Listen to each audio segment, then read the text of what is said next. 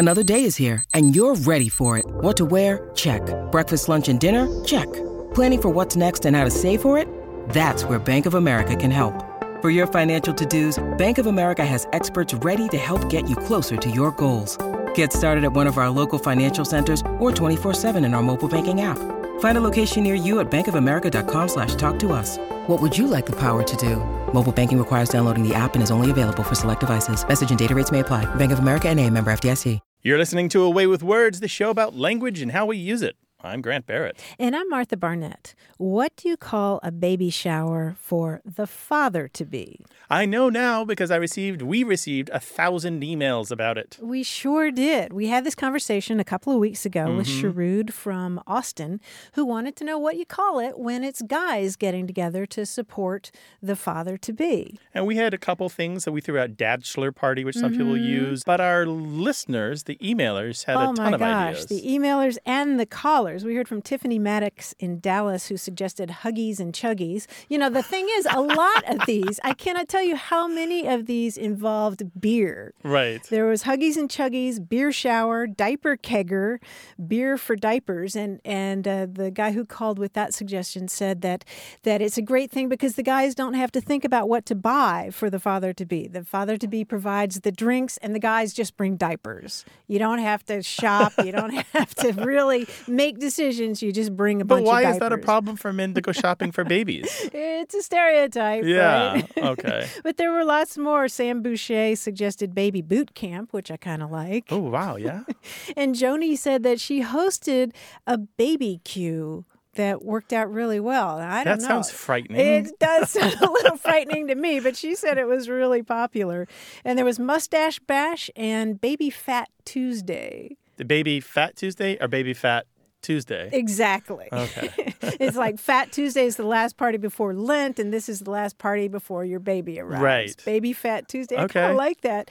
And I'll share some more of these later in the show, but I did want to end with Linda Woods from Spokane, who wrote, I wanted to add that I heard once that the very first recorded man shower was when the three kings brought gifts to baby Jesus. There we go. Gold, right? frankincense, and myrrh. I don't think there was beer involved. No, gold would go over very well at a baby Right? shower. You're looking at the bills and you're looking at the things you need and you're like, yeah. Oh my gosh. More gold. More diapers. Well, this is a show about language. Call us with your ideas about a baby shower for men or anything to do with slang or new words or something you came across in your reading. 877-929-9673. Email words@waywordradio.org and talk to us on Twitter at WAYWORD. Hello, you have a way with words. Hi, this is Dave, and I'm calling from Noblesville, Indiana. Welcome, Dave. What's going on? Well, I have a question about a phrase called the real McCoy. I work as a locomotive engineer for Amtrak, and my route takes me between Indianapolis and Chicago. And about every 2 to 3 miles next to the track, there's a signal, which are basically traffic lights for trains. And my conductors in the train with the passengers can't see them, so I need to communicate where the signal is located and what it's telling me to do to them so that they're on the same page with me. Mm-hmm. So we passed a little town called McCoysburg, Indiana, and there's a signal there. So I called the signal out one day to my conductor in the back of the train, and he replied, clear signal at the real McCoysburg. And I've heard the real McCoy before, and I don't know where it came from, and I thought you and Grant would be the people to ask. Yes, we are the people to ask. Researching the etymology of this is a real pet project for a lot of people that I know. Like the members of the American Dialect Society email list spend, I don't even know how much time, finding earlier and earlier and earlier uses of this term in print to try to figure out its derivation. And I can tell you what the group of them have come up with so far is that it comes from the 1850s. 1856 specifically is the date of the first use in print of a company called G. McKay and Company that made whiskey. And they had the slogan, a droppy o' the real McKay. and it's MCKAY. And it doesn't matter very much that it's spelled differently and that I'm saying McKay, because it easily becomes McCoy, because McCoy is also a common name. And so this slogan for this whiskey company became widely used to talk about something as being genuine. And that's it. And it's stuck with us now for however 150 years or however long it's been. There is a slight hint in one of the first 1856 uses. There's like 3 uses in print we can find from 1856 that it may have been a pre-existing term. But so far, nobody has found any variation of the phrase earlier than that. Okay. Yeah. Oh, that is so neat. Yeah, whiskey company slogan, and here we all saying it, and we don't even know. It's bugged me, and I know I've heard it before, and I thought, well, I know it means something authentic, but it's really neat to know the origination of it. Uh-huh. And so, just to be clear, it's not an American company. I believe they were in Scotland. Robert Louis Stevenson, the writer, uses it in 1833, and it just starts to pop up again and again. And you can slowly, through history, see the spelling change until it kind of finally fixes on McCoy, M, lowercase c, capital C-O-Y, the real McCoy. Okay. And by the way, if you ever want to call again and talk about train language, we are all ears for that. Definitely. Oh, well, the railroad has a rich tapestry of unique language, and there are all kinds of things. One I thought I'd share with you: instead of going out to dinner or to a meal, railroaders go to beans. Love it. Nice. Going to beans. Love it. And another word for an engineer is a hogger. So I'm not sure where that came from, but that's a couple of things for you. These are great. I love these. I wonder if that has to do with the locomotive itself. Is that called a hog? I'm not sure. I mean, I know we called it, it was originally called the Iron Horse. And when we go off duty, we don't clock out, we tie up. So maybe that has something to do with with the Iron Horse. That's outstanding. Dude, David, I'm telling you got to send me an email with a bunch more of this stuff, and we'll get you back on the show, all right? Okay, yeah, you betcha. Really appreciate it. Thanks, Take care. Dave. Thanks for your call. All right, Bye-bye. thanks so much. Have a great day. It's good talking to you. You too. You Bye-bye. too. Bye-bye. Okay, bye-bye. I want to go take his train. That's nice. Yeah. Go to Beans to go to have a Beans. bite. Let's go to Beans. Let's go to Beans. Sounds like something surfers would say. Going to Beans, dude. We know in your workplace, there's some stuff that you say that you're used to, but everybody else looks at you funny when you say it at home or somewhere else. We want that stuff. What's the jargon or the slang of your workplace? 877-929-9673. Or email us words@waywardradio.org.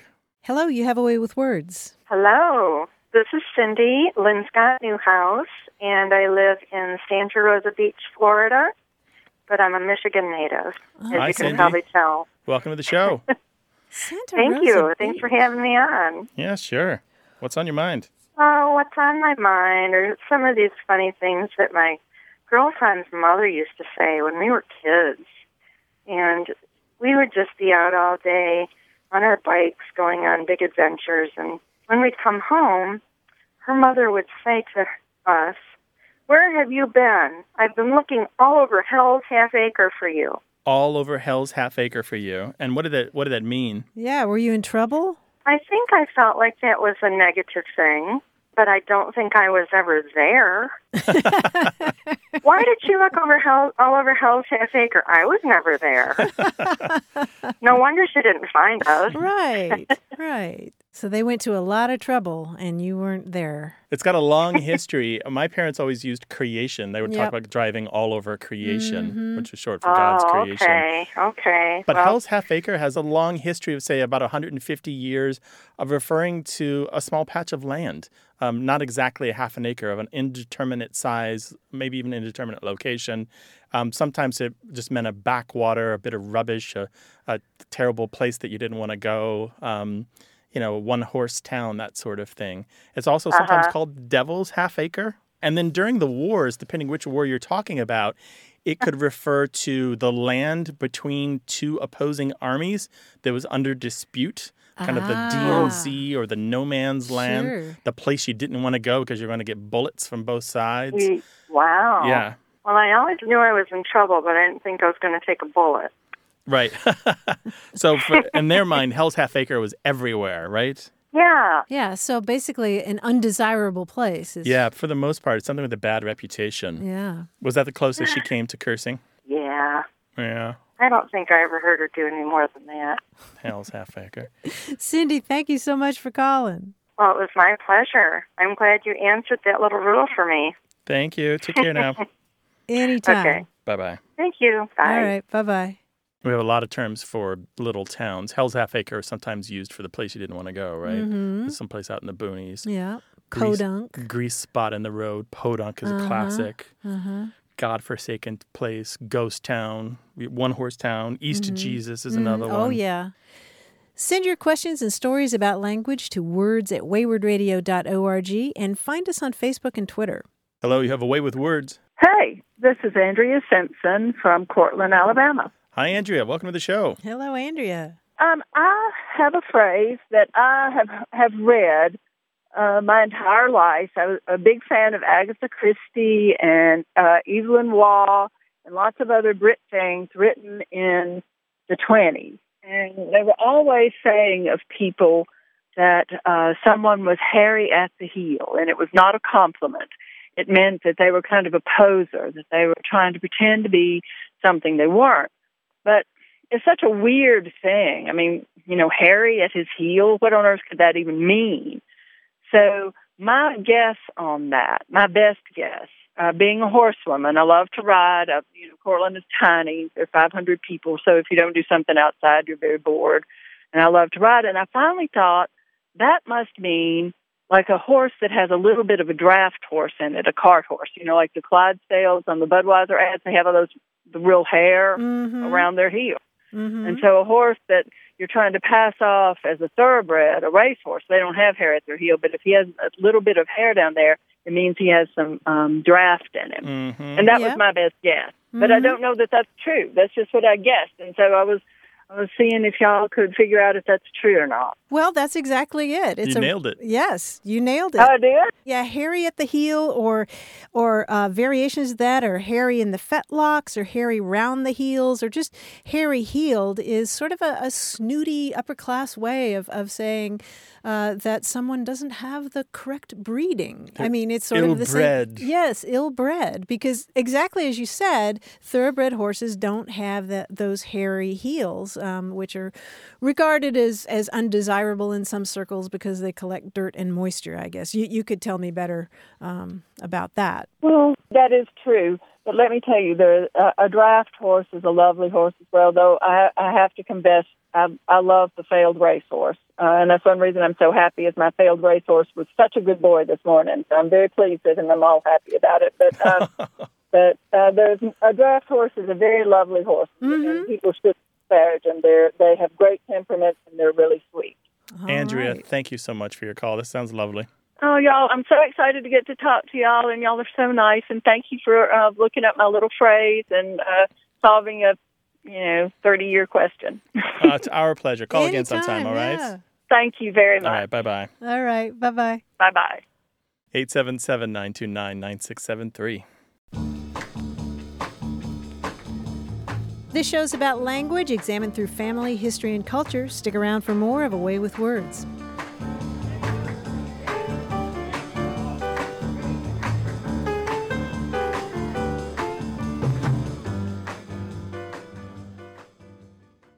You're listening to A Way with Words, the show about language and how we use it. I'm Martha Barnett. And I'm Grant Barrett, and we're joined by our quiz guy, John Chinesky. Hi, John.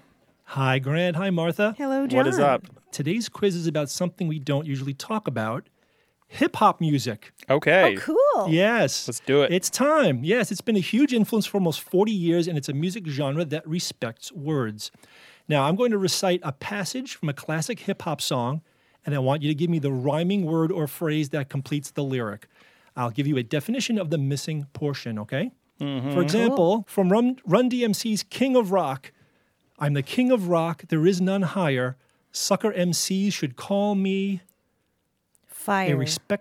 No, not fire. Did you say fire? A liar?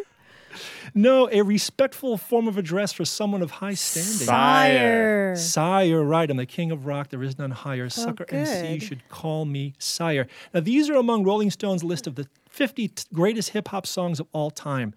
Check it. First one is Grandmaster Flash and the Furious Five, The Message. Neon, King Kong, standing on my back, can't stop to turn around, broke my rigid joint at the back of the pelvis. It's 5 syllables. Sacroiliac. Yes, broke my sacroiliac. Very good. Okay. I was going to say coccyx from the Greek word for cuckoo because it's shaped like a beak, but that wasn't. Oh, very good. But that doesn't No, no. rhyme. No. But still, no, it does not rhyme. Though some of these are near rhymes and not direct okay. rhymes, okay? Here's the Sugar Hill Gang, Rapper's Delight, a classic. Then you throw your hands high in the air, you rock into the rhythm, shake your rear end. Underwear. No. Derriere. Derriere is correct. Yeah, shake your derriere. Here's Run DMC again. Sucker MCs again. The rhymes have to make a lot of sense. You got to know when to start, when the beats Commence.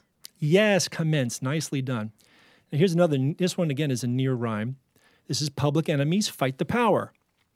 I'm ready and hyped, plus I'm amped. Most of my heroes don't appear on no. Stamps. Yes, postage stamps. Eric B. and Rakim paid in full.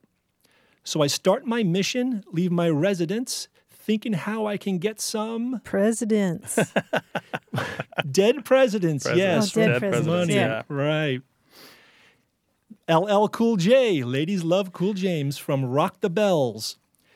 You hated Michael and Prince all the way ever since. If their beats were made of mint, then they would have to be chopped finely. Minced. Yes. Wait, he rhymed mince with minced? Mince with since. Since, okay. Sweet. That's right. You hated Michael and Prince all the way ever since. If their Okay. beats were made of mint, then they would have to be mints. Yeah.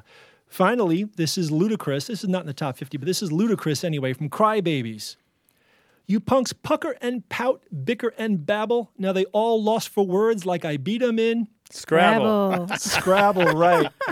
Ludacris, that was Fly. You are my sucker MC, sir. You Thank you. are. Thank and you. if you Call don't me- know, now you know. Thanks, John. Really appreciate it. Talk Take to you next care, week. guys. Bye. See you then. 877-929-9673.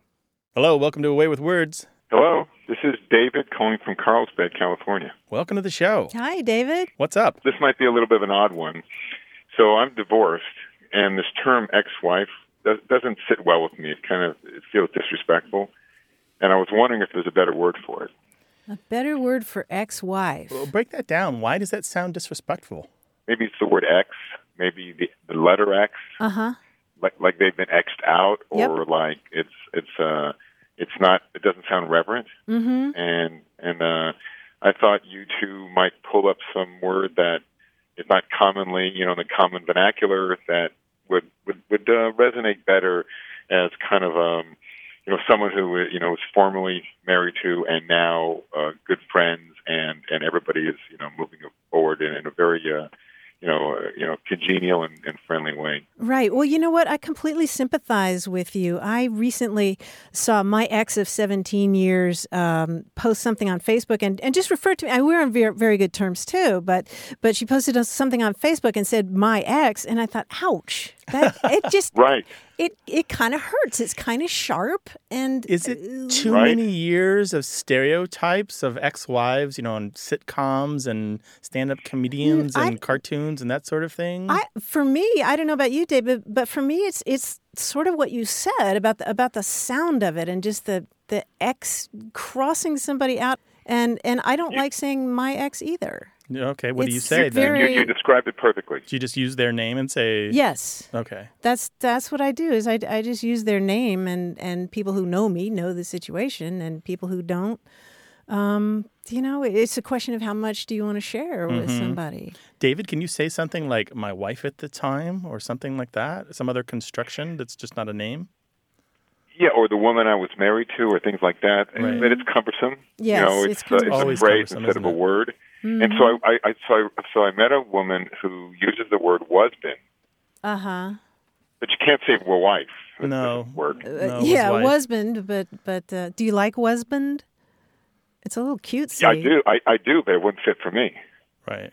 I got to tell you, David, I don't have another word for ex-wife that aren't mean words that people say about their ex-wives. I don't have one. I've never had to come up with a term for an ex-wife. But at one point you were in love. I mean, it's a former partner.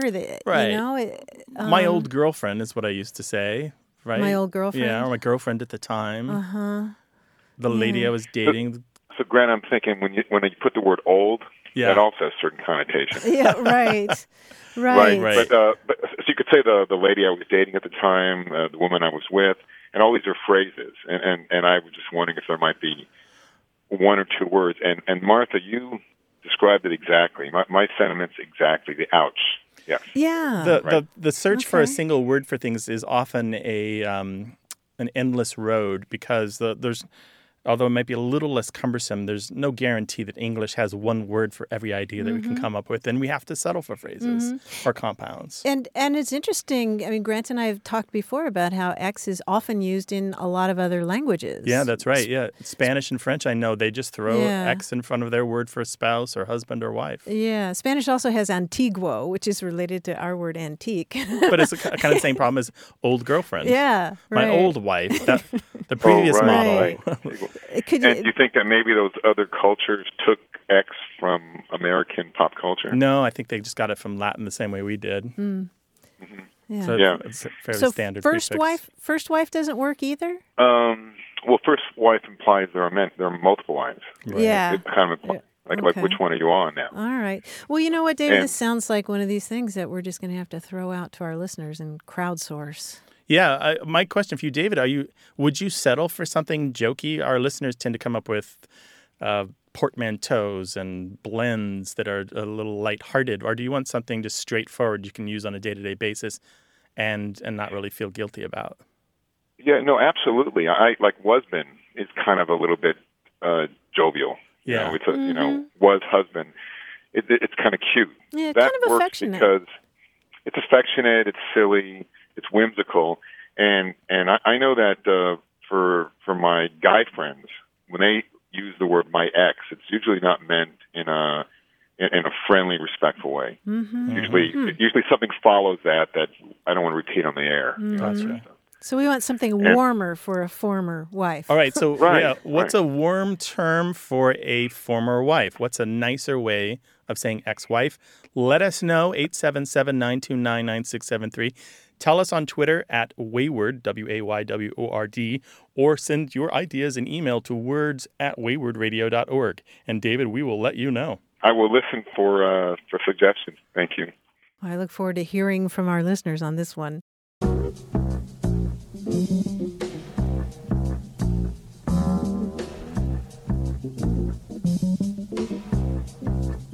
When we had our discussion before about baby showers for men, Jennifer Akampora was listening to the podcast version of the show, and she says, I had to press pause during the bit about the dad baby shower and send this email because I found myself shouting at the computer, it's a bro bath. It's a bro bath. A dad baby shower has got to be a bro bath. A bro bath? Yeah, as opposed to a baby shower. I have to tell you, too many of these suggestions sound like something that you'll find as an offering in the back of alternative newspapers for a thing you can pay money to have done to you.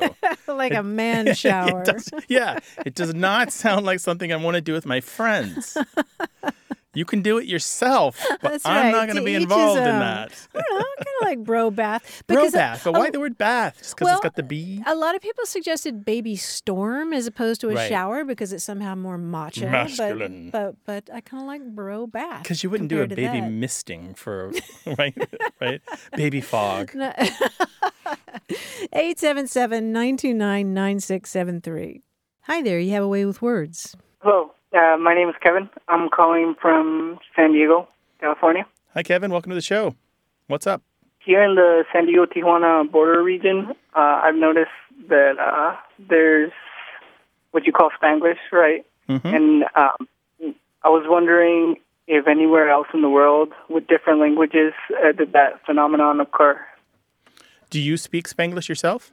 I mean, yes and no. It's like when you talk to somebody that's also kind of a trans-border person where they commute back and forth, it's like it'll slip up once in a while where you switch either like you use grammar in English but speak Spanish words or vice versa, or just, I mean, it can be a mix of anything. Yeah. So your question is, does this occur anywhere else in the world?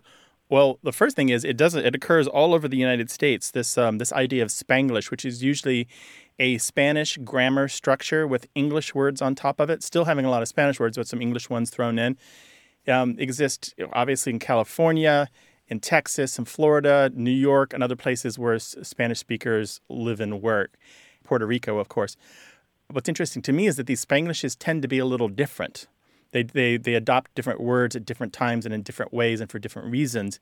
Although there are some consistencies, like in the construction trades, for example, and in kitchens, in the restaurant business, those tend to have some fairly standard borrowings from English into Spanish that are widely used across the country. But that is all to say is that it's really not unusual in the rest of the world to have this happen. In the rest of the world, there are the language proximity, like in Europe and Africa and Asia. People tend to speak a couple of languages at least, just as a matter of where that they live and work. And it's only in the United States where this seems really unusual, but since so many of us are monolingual. Oh, okay, so like this happens with other languages all over the world. Yeah, it does. Although what's interesting is they tend to learn the languages thoroughly. So if you live, say, in Denmark, you probably speak Danish and English and probably some German as well. And you don't speak them piecemeal. You learn them in school. You learn them through travel. You learn them from reading and watching media, that sort of thing. So you have them thoroughly, and so you don't necessarily have to mix them as much. Kevin, I'm wondering, when you're explaining to people about Spanglish, are there specific examples, favorite examples that you use? No, because for people like me that maybe were from Mexico but they ended up growing for most of their time in the U.S. and went to school here, they'll use things like use parking, and then instead of saying the correct Spanish word, which is estacionarse, they'll use parqueando. Parqueando. Mm-hmm. Right. And do you say things like likear instead of to like? Like if you like something on Facebook in Spanish? I don't, because since I travel to Mexico a lot, like I would get shamed gotcha. if I started speaking like that. Right. So you've got to control that. If you go back to Mexico, you can't be throwing in all these half Spanish words. No, and I commute like at least once or twice every week, so it keeps me on my toes. Yeah. By the way, there's a really great book on Spanglish, which I recommend, by Ilan Stavans. It's called Spanglish, The Making of a New American Language. That's Stavans, Stavans. Oh, okay. Thank you so much. I'll look it up. Yeah, sure. All right. Really Thanks, appreciate Kevin. it. Thank you. Bye. Bye. Bye-bye. 877-929-9673.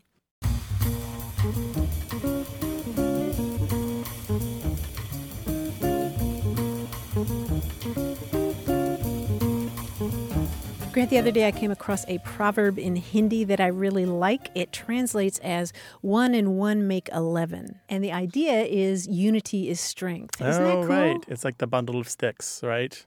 The bundle of sticks? The old fable about one stick is easily broken, but you bundle them together and they're hard to break. I never heard that fable. Right? How did I miss that fable? I think it was a fable. Wasn't it a fable? I guess it is. A father's advice to his sons about why they should stick together. No, I never heard that, but I like it a lot. 1 and 1 make 11. Yeah. You're stronger together than you are alone. Perfect. 877-929-9673. Hello, you have a way with words. Hi, this is Courtney. I'm calling in from San Diego. Hey, Courtney, welcome. So my question is about acronyms. When looking into it, I learned that acronyms and initialisms are quite different. Basically, that acronyms are the words like RAM or NASA or OPEC are actually spelling themselves out. But that initialisms are, the ones that like FBI and CIA that are just pronounced as their letters, which I found interesting that initialisms are not technically acronyms. And my question for you guys is, when did the period in between the letters seem to go away, and is there a hard and fast rule for having a period between the letters in either acronyms or initialisms? Oh, that's a great question. Yeah. So why, when we write the word NATO, don't we usually put periods between the letters? And the periods serve to remind us of what has been abbreviated, what has been left out, right? They're kind of placeholders. Right. Like when we do contractions, the word can't, that apostrophe represents all the letters we've removed to smush these two other words together. In the word NATO, or CBS, when we use periods between the letters, it just says we took the rest of the word out. We're only using the first letter. Right. Actually, every major style guide that I know says to not use the periods if the acronym or initialism is in all capitals. So the only cases where, for example, the Chicago Manual of Style says to use the periods is when the last letter is lowercase. For example, when we write AKA, meaning also known as, we use the periods. Or if we write doctor, DR, we would use a period after the R. Now, this is only in North America, mind you, and mostly in the United States of America, because in the UK, they have a long history of not using the periods even after words like doctor or Mrs., MRS. They just don't do it. And even further, if a word is pronounceable, that is, if it's an actual acronym, they may actually only capitalize the first letter and write it as capital N, lowercase a, lowercase s, lowercase a, NASA. Very interesting and confusing. I haven't done an exhaustive research into the timing on this, but I really start to see this fully and firmly take hold in the 1970s. In the late 1960s, early 1970s, we really start to see these periods disappear. And if you look across the history of the printed word, typography has often been a moving target. It kind of comes and goes in fads, almost like fashion or the jokes of the day. We move together as a body and we decide kind of by pure group action to do something or to not do something. Of course, we see this happening online as well. And that's really by the 1970s, you see these periods drop out and they start disappearing from style guides as well. The other place that you see these periods, I'm guessing here that you might have a little bit of the illusion, the recency illusion that this period dropping was more recent than it actually is they were usually taught as kids to use the periods when we're first taught about these kinds of acronyms and initialisms. And then later we're taught as older, more educated writers that it's okay to drop them. Does that make sense? That makes sense. Because in the very beginning, you need those periods there in order to make it very clear that we're doing some kind of complicated abbreviating. Cool. Well, Courtney, thank you so much for the call. Really appreciate it. Thank you so much. Take care now. Thanks, Courtney. Bye-bye. Bye, guys. Call us with your language question, 877-929-9673.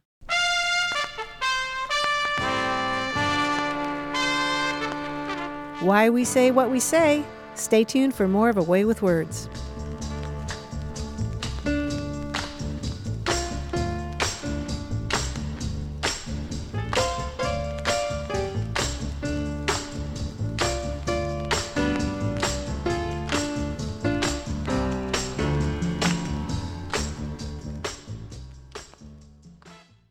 You're listening to A Way with Words, the show about language and how we use it. I'm Grant Barrett. And I'm Martha Barnett. When someone's buried, you can go to the cemetery, but what do you call a place where you've scattered someone's ashes?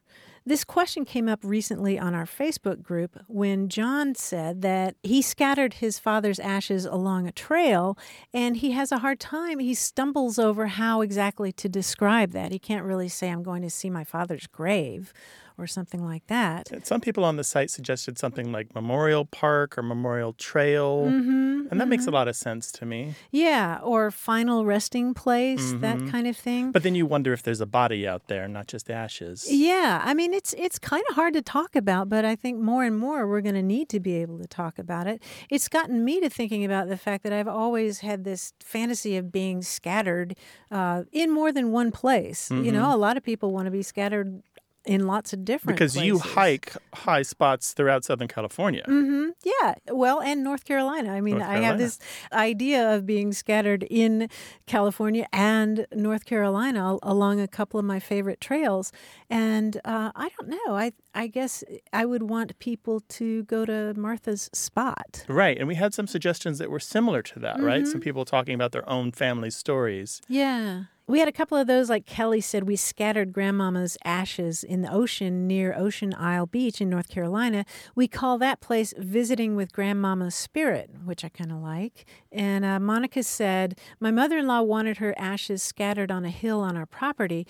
We now refer to that as Joanne's Hill. And I like that idea. I do too. I like the Joanne's personal Hill. Naming the place, and you wonder if it will stick, right? Yeah. Yeah, and I also like visiting with somebody's spirit. You know, but it's really different when you start thinking about ashes. I mean, I didn't go to my mother's gravesite for a year because I thought it would be too traumatizing for me. We were very close, and it was really hard to think about. But I'm so comforted that it's there, and I like being able to say I'm going to go visit my parents' grave.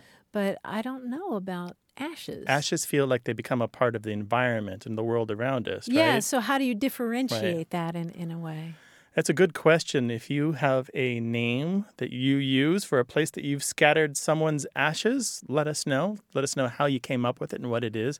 877-929-9673. Hello, you have a way with words. Hello, this is Andrew from Madison, Wisconsin. Welcome, Andrew. What can we do for you? There was another interviewer on another radio show interviewing Paul Anthony Jones, who had written a book called The Accidental Dictionary, where he was studying how the definitions of words have changed. And one of the specific things that he brought up, but he didn't elaborate on, that I was curious about, was he talked about how only about 200 or 300 years ago did we start using the term boy and girl to reference children. Before that time, boy wasn't really used in that connotation. It was used as sort of like servant, or to refer to like a knave or a wild person or something. And then girl was sort of a unisex term, which could mean like a dress or like swaddling clothes. So what my question was is that if this is true, then movies and books and stuff that referred to children as boy and girl before that time are historically inaccurate. So I'd like to know, how were children referred to in the Middle Ages and before that? You've got a great memory for this stuff. You've pretty much laid it out. So just to summarize, boy didn't really mean young male child until around the early 1400s. Before that, it meant a variety of other things having to do with servants or people who helped around, or slaves. And girl, for a long time, and even occasionally now in Ireland, referred to a young person of either gender. But a girl was also used for other things, slaves and that sort of thing. And that happened around similar dates, around the 13 and 1400s. It switched over to be a young female person. What's really interesting about this is that this is normal language change, but it always amazes people. And I've seen some people make the misassumption that meant that children weren't seen as unique or standing alone from their adults before that, but that's not true. We did call them things. If you look in the Oxford Historical Thesaurus, which is it exactly solves the problem that you're asking me. You can look up all the words over time for a young male child and all the words over time for a young female child.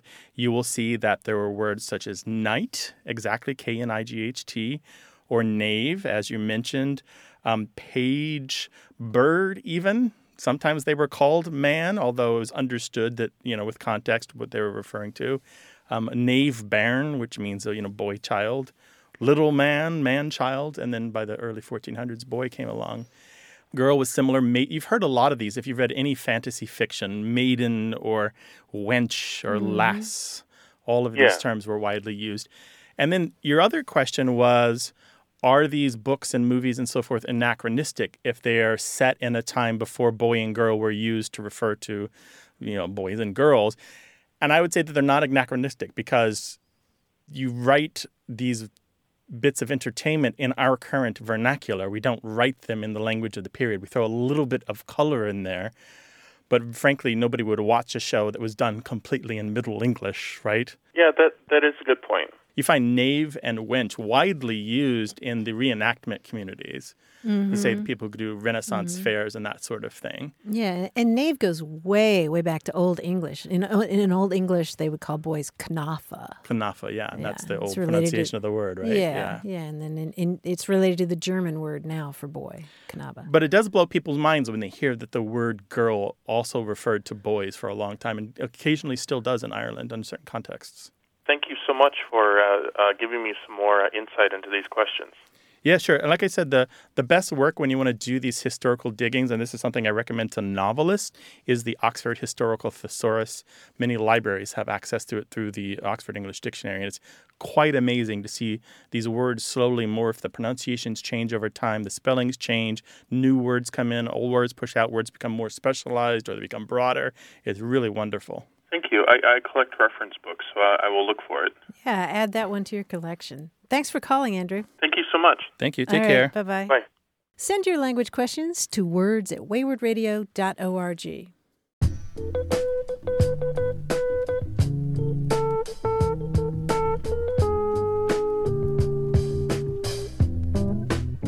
Another thought about baby showers for men.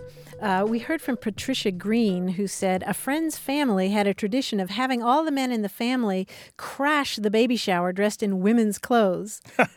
It was started by her grandfather, and she said that the pictures were hilarious. I bet, yeah. Yeah, but that sort of is what we were talking about before. Just include everybody, right? Right. Although there's still this the feminine idea of a man in woman's clothes, right? Yeah, well, maybe all the women should dress up as men. Sure, why not? Those pictures would be great. But everybody being there, because part of it is just, it's the whole story of remembering who gave you what. You need two brains for that sometimes, right?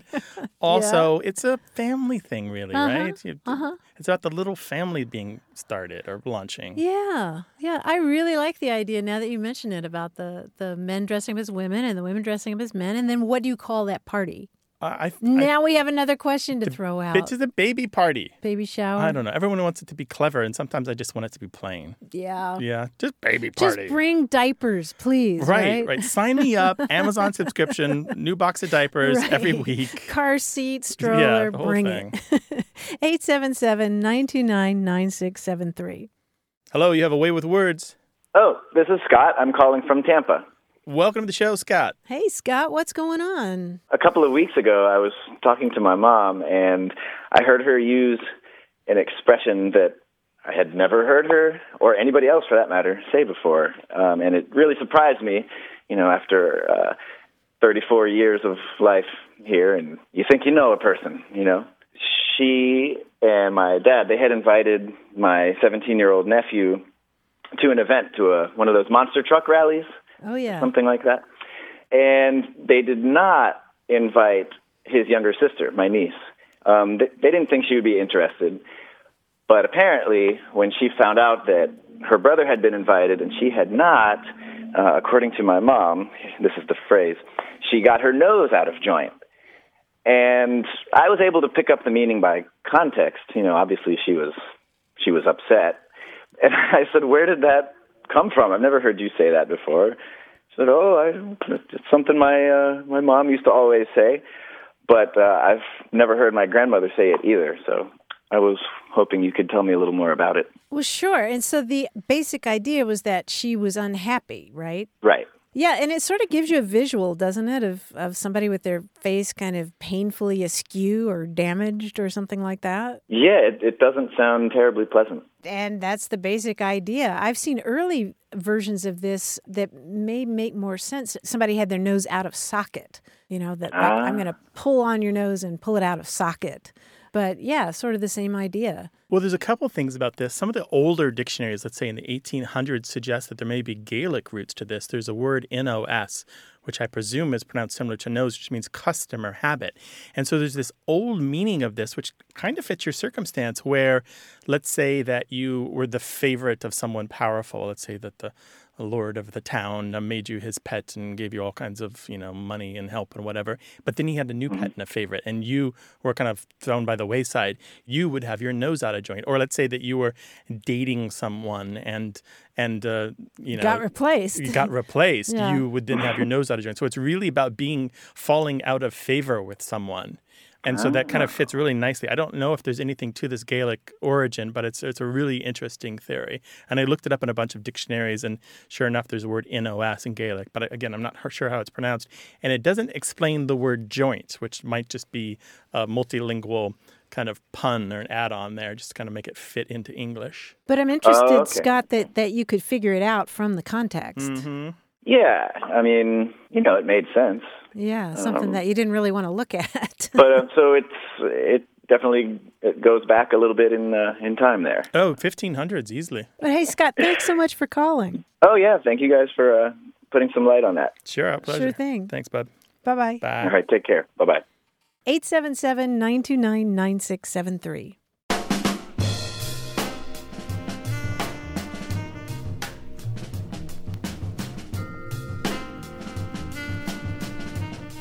Charlie Pierce from Devon in England wanted to weigh in on the question of a male version of a baby shower, and he wrote, "In the UK, we have a tradition of taking a new dad out for one last hurrah, and we call it wetting the baby's head." I've heard of this. Have you? Yeah. Does it involve a trip to the pub and copious amounts of alcohol, Yes. like he said? Yes, it does. Oh, Yes. really? Wetting the baby's And head? the expecting father is not supposed to buy any rounds. He should never get stuck buying a round. Okay. But wetting the baby's head is a very good tradition, right? Here we have, after the fact, the cheap cigars. Is that even done anymore? Do I people hope actually not. do that? The yellow? Yeah, or the, I don't know. Well, that's after the baby's born, right? Right, yeah. I'm just trying to think of those male stereotyped the traditions. bonding, yeah. I was so busy that after my son was born, there was no time Right. for anything. Like for the first week or week and a half, I did all of the baby stuff except for the nursing, you know? Well, the way Charles is describing it, it's one last hurrah right before the baby Right. is born. Yeah, Yeah. but still, like the weeks before you're expecting the baby, Yeah. it's all busy, man. You are building a nest. Maybe they have a tradition for expectant fathers where you're from. Let us know, 877-929-9673. Hello, you have a way with words. Hello, this is David calling from San Diego. How are you today? Hi, David. Welcome to the show. Hey, David, what are you thinking about in terms of language? I have a saying that I've been saying since 7th grade when I was in Mr. Plum's class in junior high. And that saying is chop, chop, wiki, wiki. And I've never heard it from anybody except for him, but it's made its way into my vocabulary. And now that I've got kids of my own, I'm coaching kids in soccer, and I want them to hurry up. I say, chop, chop, wiki, wiki. And one of the kids asked me the other day, Coach, what does that mean? I thought about it. I'm like, it means hurry up, but I don't know where it comes from. So let me go ask the experts. And here we are. What did they say? Yeah, that's an interesting combination, chop, chop, wiki, wiki, because are you familiar with chop, chop at all for hurry up? Yeah, I've heard people say chop, chop, and I kind of assumed it was just you want to make dinner chop, chop, and you're chop, chopping dinner. On the cutting board, huh? No, chop, chop has been around in the language for a couple hundred years, borrowed from Chinese, from Cantonese, where a similar sounding word means quick or fast. And in fact, the same root is in our word chopsticks. I guess the idea is that you're using them quickly or nimbly, right? Mm-hmm. Chopsticks. And what is that Chinese word? It sounds like chop, chop. There's one, it depends. It's hard to Romanize these, but Kuai is a rough approximation of the word. So it looks like kwai. It happens twice. It's a reduplication, which means more of the same. So it's like kind of like kwai, kwai, or chop, chop. But obviously there's some dialect things happening there, and I don't pronounce Chinese at all. Right, so we don't know that. Kind of like double happiness. You do it twice to emphasize it. Sure, yeah, exactly. So it was borrowed by the British during their time in Asia and brought into British English and then came into American English, and we've kept it ever since. Mm-hmm. And the wiki wiki is interesting, too. That's a Hawaiian word that means quick. Same thing, though. The wiki alone means quick or haste, and then you double it to mean more of the same. In fact, there's a bus that leaves the airport in, I think it's Honolulu. That's the wiki wiki bus. And that we have records of that being a part of the Hawaiian language for almost just as long, a couple hundred years. You can find it in really old dictionaries of missionaries who've gone to Hawaii. Mm-hmm. So I'm wondering what Mr. Plum, what his background was. Was he in the military or anything like that? He was a history teacher. Oh, so maybe just in his reading or just being like a learned man, right? But why would they go together? Well, that's why I was asking about the Unusual. military, because both of these terms appear again and again in military slang dictionaries. It is the kind of thing that you might have picked up as part of the lingo of being a soldier if you served, for example, in Hawaii at the base there, or if you served overseas in countries where they speak Chinese. Interesting. So I wouldn't be surprised if he, for example, was in the Korean War or if he was in World War II and he just picked it up as a soldier. And now you're passing it along to your soccer players. And do you have any other notations of where they've been used together? Well, no, but the wiki is the same wiki as in Wikipedia. Right. Oh. Yeah. I guess thinking about it, 30 years ago, there was no Wikipedia. So. That's right. Yeah, originally it was called the Wiki Web and then later altered to Wikipedia. Because you could change it quickly. Yeah. Cool. Cool. Yeah, right? Well, wonderful. Well, thank you, guys. That's really fascinating. Glad to help. David, thank you so much for your call. Thank you. Have a great day. All right. Take care. Bye-bye. Bye-bye. Bye-bye. 877-929-9673.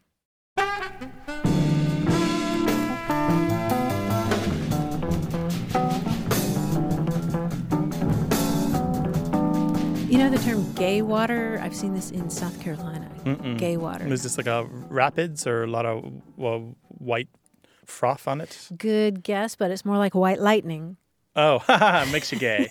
Makes you happy. Makes you happy. Yeah, gay water is a term that means moonshine. Moonshine. Or some kind of, illegal. The old meaning of gay. Yeah. The happy meaning of gay. Yeah, right? yeah. And the alcohol meaning of water. Put your spirits up. Right. Pass me some of that gay water. 877-929-9673. Email words@waywardradio.org. Want more Away with Words? Listen to years of past episodes at waywardradio.org or find the show in any podcast app or on iTunes. Our toll-free line is always open, so leave us a message at 877-929-9673 and we'll take a listen. We love to get your messages at words@waywardradio.org or hit us up on Twitter at WAYWORD and look for us on Facebook. This program would not be possible without you. Grant and I are out to change the way we listen and think about language, and you're making it happen. Thanks also to senior producer Stephanie Levine, director and editor Tim Felton, director Colin Tedeschi, and production assistant Emma Kelman in San Diego. In New York, we thank quiz guy John Chinesky and that master of keeping it real, Paul Ruist at Argo Studios. Away with Words is an independent production of Wayward Inc. From the Recording Arts Center at Studio West in San Diego, I'm Martha Barnett. And I'm Grant Barrett. So long. Bye-bye.